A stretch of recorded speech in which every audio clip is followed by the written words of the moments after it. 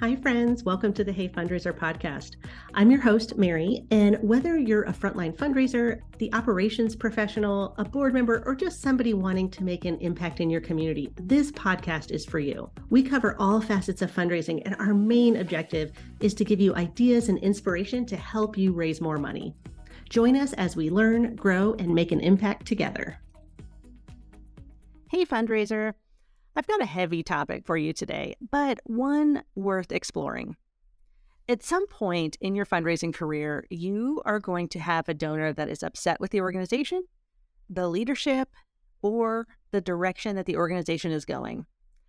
It's not a pleasant experience, but with some skill and grace, you will make it through it. Here's the truth. Sometimes donors get upset. It's part of having a relationship. There are ups and downs.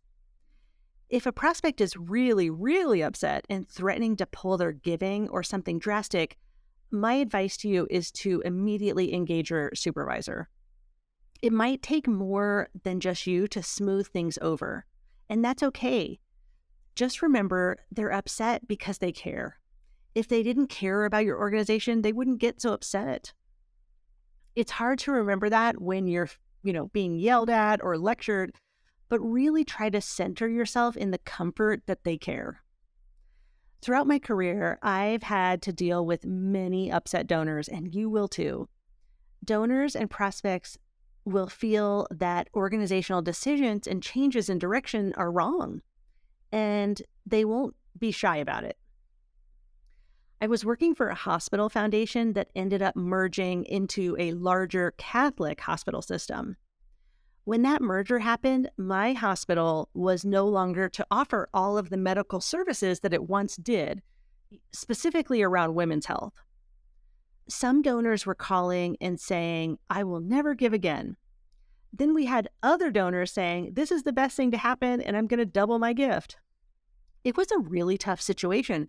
But the anger did die down eventually. We lost a ton of donors and we gained a ton of donors. As a staff member, my role was to listen, let them know that they were heard, take their feedback to my supervisor, and work to keep that relationship intact if possible.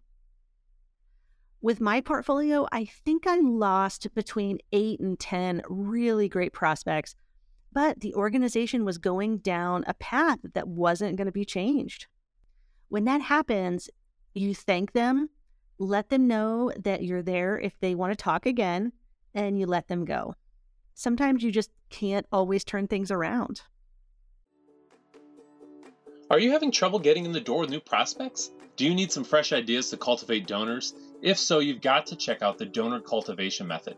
This is Hey Fundraiser's newest online course, and it will take you through all aspects of donor cultivation, from how to open the door with new prospects to when to know it's time to ask for a major gift and everything else in between.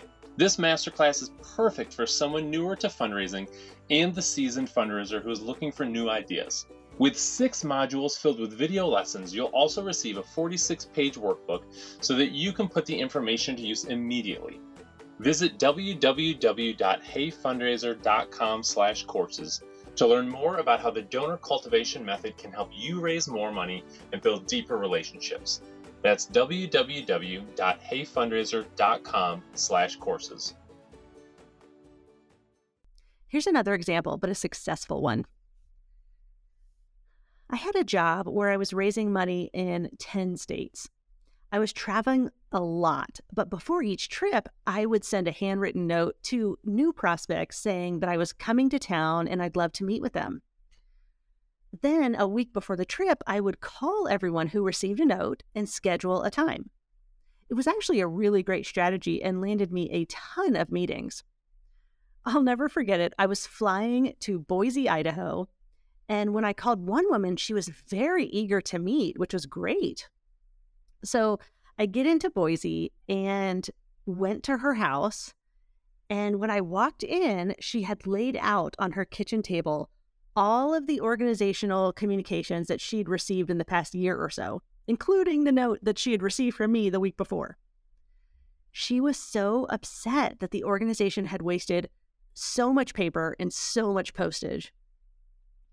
Apparently, she had called headquarters and told them to reduce her mailings, but nothing ever happened. I had walked into her house super excited to meet a new prospect and gauge her interest, but it was quickly clear that I was there to be read the riot act. I listened to everything she said. We talked about how she wanted to receive information, and I assured her that the change would be made. I asked her a few questions about how she came to know the organization and what inspired her to keep giving. She seemed to calm down once she began speaking about her love of the organization. I realized that she was so upset because she cared so deeply. After she served me some tea and we chatted for an hour or so, I left and assured her again that I would take care of her request. Of course, I made the change immediately when I got back to my hotel room, cracked open my computer, and accessed the database. When I got back to Seattle and checked my mail, she had sent a check for $5,000, which was her largest gift to date. Over the next year, I stayed in touch via phone because I was not about to send a note. I called her once or twice a month, and right before the end of the year, she made a $50,000 gift. Sometimes people just need to be heard and acknowledged. By listening, reassuring her that I'd fix the excess mail situation and then actually fix it, the situation was turned around. When donors or prospects have strong feelings, listen and try not to get defensive. Work toward a solution and try to salvage the relationship if possible. If it's not possible, it's time to let the prospect go. There will always be someone who is upset by the organizational direction or organizational changes, and as the organization's representative, you're going to hear about it. The best advice I can give to you is be as graceful as possible and address the concerns as they arise. Until next time. Hey fundraiser, thanks so much for being here today. Did you know that we create a special page for each episode that has helpful links, episode highlights, standout quotes, and freebies? Check it out in today's episode description. If you loved what you heard today, would you give us a rating and review? It really helps other fundraising professionals find our Hey Fundraiser community. I'm Mary, and thank you for listening today.